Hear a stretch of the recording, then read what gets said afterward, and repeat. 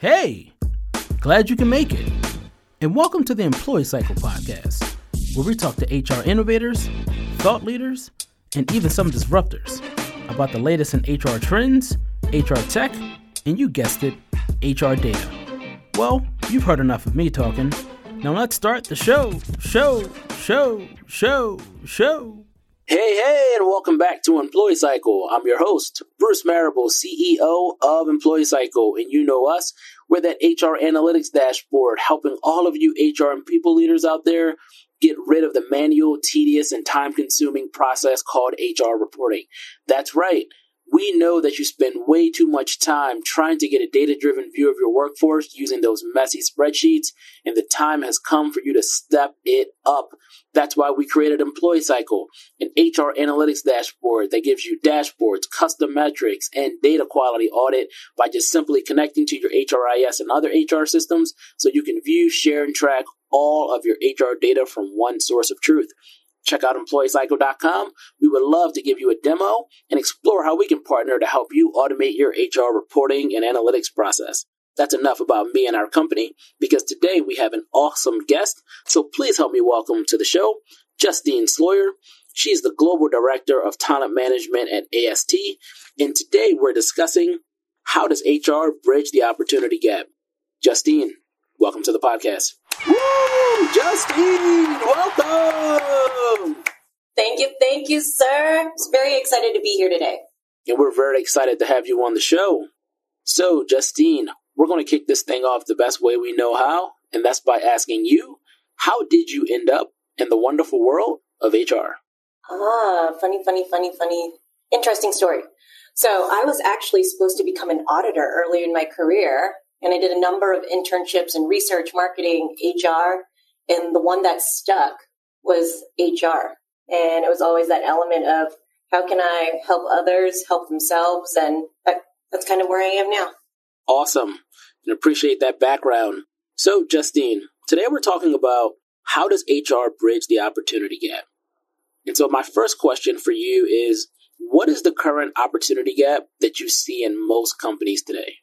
I think the biggest opportunity gap that a lot of organizations may face, and there could be a number of gaps, right? Whether it's age or race or social economic status, it's an element of really enhancing the diversity into an organization. And a lot of the conversation goes, how can we really bridge that gap, right? And I don't know, that's what keeps me up at night is thinking of ways to create opportunity. I'm a huge community leader. I love to enable and empower girls of our next generation to be our future leaders. So working with organizations that are part of that portfolio is something that, excites me every day. What really prompted this strong desire and passion for you to want to solve this problem? It's such a big problem, and so many people have tried to solve it and put so much time and resource and money behind trying to solve this opportunity gap. So what still keeps you motivated to believe that there actually is something that can be done? Because I am a product of all of this, right? Growing up, we came from a middle-class family. I benefited from organizations that gave opportunity to girls that looked like me. And it's come back full cycle with my role now at AST, where we're looking at different organizations that provide this type of opportunity and, seeing the talent that could be brought in when given the chance to. So that's what keeps me up at night, because I know it can work. So one of the things we always try to do here on the Employee Cycle podcast is try to make this as actionable as possible in these interviews. So for anyone who is feeling just as passionate, just as motivated and ambitious to help solve this opportunity gap, what would you say is the first thing that they should look at and start to think about as they begin this journey? I think part of it is understanding where you are right now as an organization and where you're trying to go. So, for example, at AST, we do acknowledge the fact that we are trying to get to 40% female representation at all levels globally, right? Right now we're at about 33%. How can we identify different strategic initiatives to enable that? And if I go back and reflect what I'm doing in my current role in talent management, where my portfolio oversees, the performance management, the succession planning, the workforce planning, how can we build pipelines with the right partnerships to close this gap? And it's working with a lot of nonprofits that maybe have this pipeline of opportunity where we could provide either internships or we could provide training programs. And if we are able to enable these individuals coming from certain organizations to help infuse AST's goal of representation, why not, right? So those are a couple of things. It's probably a little bit more winded than you'd want to hear, but. No, that was great. And I appreciated you actually sharing a very specific number of 40% goal for having women across the organization. How did you come up with that 40% number? As a data company and as an HR analytics dashboard platform, we get HR leaders always talking about setting goals and benchmarks against certain things. Some people actually have third-party data to benchmark against. Others just pull a number out of a hat because they think that's the best guess. How did you come up with that 40%?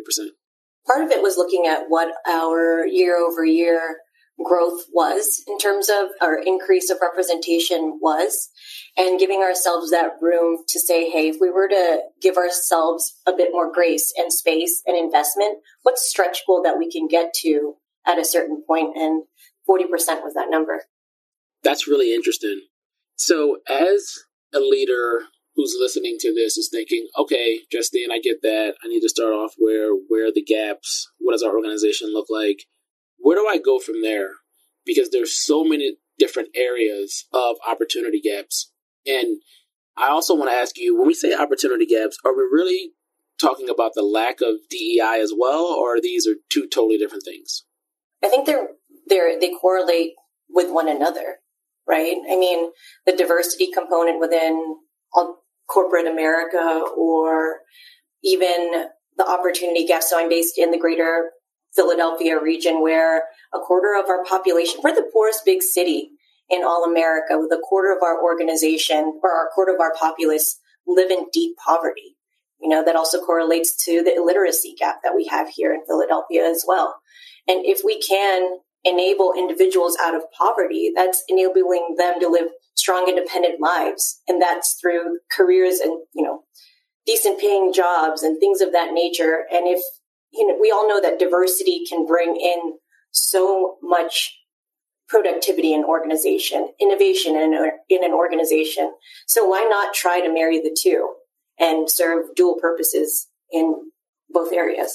So as also being another Philadelphia resident, born and raised, so very familiar with the unfortunate circumstance of Philly being the largest poorest city, when it comes to looking at hiring individuals from diverse backgrounds to really bridge that opportunity gap, but as you mentioned, knowing that there might be a lot of skills gaps and other gaps, not allowing certain individuals or cohort of people to actually be able to do the job, that almost sounds like there needs to be not only a bridge of HR with recruiters to try to figure out how to bridge this gap, but also a bridge with HR and external organizations that are trying to provide these types of skill sets to different people so that you actually will have a broader cohort of individuals that you can source from. Is that correct? You got it. Is there anything that you or your organization is currently doing today or have plans to do where you've seen, well, we need individuals that can do X. Here are some organizations that are trying to help train or find individuals from diverse groups that can do X. We need to work closely with them. And if so, what does that look like? Yeah, absolutely. So we are partners. Well, a lot of what AST does, we help implement Oracle, MuleSoft, as well as Salesforce. And right now, what we're also doing is growing our Salesforce contingency internally to AST. And part of what we've done is, because we need to build the skill set in-house, we've actually partnered with an organization called Perscalis, where Perscalis, essentially, they train individuals in a certain area for you. And Perscalis, they train individuals from different diverse backgrounds, coming from different socioeconomic statuses as well. And what we're doing right now is we're putting 23 individuals through the Perscalis program to train them up into Salesforce, with hopes of having those individuals be a part of our organization longer term, which is, one example. Another thing that we are launching in January is where we acknowledge the fact that there has been a big gap, especially after the pandemic, impacting women's careers and taking a break for a myriad of reasons. And we are launching our returnship program called Relaunch, where we bring in individuals who have taken a career break and put them through a 3-month training program to get trained up in our Oracle ERP and cloud program called Academy, so they could start their career within STEM. So those are a couple of things that we're doing. And we'll also be partnering next year with a number of other veterans initiatives to kind of bring in additional diverse populaces into our organization. This is awesome, and kudos to the work that you and your org are doing. As I heard you talking about training up different types of people from different backgrounds, it made me think, how broken is the current recruiting process, where it's what school did you come from, or what is your pedigree, or what is your resume? So what are your thoughts around that, and how are you seeing that change, and what parts of the current sourcing and hiring process do you believe should either be changed, if not removed altogether, so that we actually have a more fair and unbiased sourcing and hiring process for individuals that historically have not been able to get these opportunities? Yeah, part of it is moving from, the traditional years of experience to actually looking at more on the competency and the capability of the individuals is something that we try to promote within our organization. We know that years of experience doesn't always correlate to somebody who has the motivation to go the extra mile and can probably deliver even more so than someone who's been doing it for 20, 30 years. Not going, those kinds of things, as well as maybe even taking years of experience off. Taking blind resumes is also another really cool best practice, where you take off the name of the individual completely and just base it on the skill set of what's on paper. So there's that, the bias is removed. Are a couple of things that I think would be helpful in terms of this particular area of conversation. Because what you just mentioned is typically not the way that it works, and we clearly know that there's a lot of room for improvement in how the process currently works today, how do you see that type of change and mindset shift happening at scale, either within an organization or across multiple organizations? Do you see that as a top down from the CEO saying, I see that we are not hiring the most fair, unbiased way, and we need to bridge this gap. And so I need all of the hiring managers and everyone in leadership and just the overall culture of the organization to buy into this? Is this more HR coming to the table saying, as a business need, we're not hiring as many people as we need to, we're not hitting our headcount goals, therefore this is what we need to do? Should this come from hiring managers or leaders? Who do you think should be the right person, as most of our audience are HR leaders? Who do you think is the right person that should be taking the charge on trying to make this cultural and operational shift within an organization?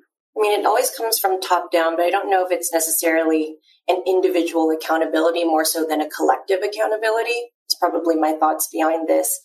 We always need leadership support in order to make many initiatives in any organization really succeed. And part of that as HR leaders is bringing the right data, the right infrastructure, the right information to make the best decisions possible for our leadership team.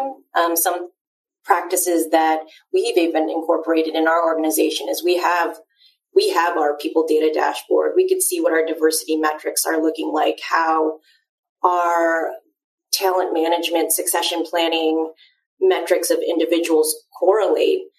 And if we do see a trend of, hey, our high potentials, we do see a correlation in the diverse background of these individuals, why not we continue to build our pipeline from that degree? And how can we set, report cards or enable dashboards so leaders can see this visually on where they're tracking against their peers and how this is also correlating to their bottom line kind of success on a monthly basis or a regular basis, and kind of give them the knowledge that they need to make these informed decisions to partner with HR to that degree. So hope that helps a little bit. Yeah, it does. It does. This is such a complex issue in so many organizations that I'm sure it can be super overwhelming for HR leaders or anyone to really start tackling this. So I'd be curious to know, are there any potential challenges or potholes that you can talk about that you experienced during the journey of trying to make this work that you can share with our audience so that hopefully they can avoid making any of those mistakes as they go down the path of trying to bridge the opportunity gap? I think biting off more than you can chew is probably one element. And there's so many different ideas, right? There's so many different possibilities that you could probably tackle on, and just identifying which initiative may enable you to have more partners to buy in and support what you're trying to accomplish is probably something that you would probably lead to more success in starting off small and then growing, either learning or growing from there. It's probably a piece of advice that I could share with the organization or everyone on this call or podcast. And then the last question that I have with HR, so much of the time, it's this deciphering of whether this is something we should just do because it's the right thing to do versus ROI versus the business case. So as HR leaders who are always fighting for budget and trying to get resources to get stuff done, what would you advise them to do in the process of getting buy-in, getting budget, if it even requires budget, and getting time for the team to be able to pull this together and really make it work? And part of it goes back to seeing how it could benefit all parties, right? Is there a way? So for example, in our organization, we're trying to enable the opportunity gap. How can we partner with certain organizations that are even already partnering with our clients as well, where it helps our clients, it helps AST, it helps our community, and thinking about it from that degree. And what level of effort will it take from not only our partners, but our internal support, our internal employee base, and then marrying those elements together will probably be the best attribute moving forward with this.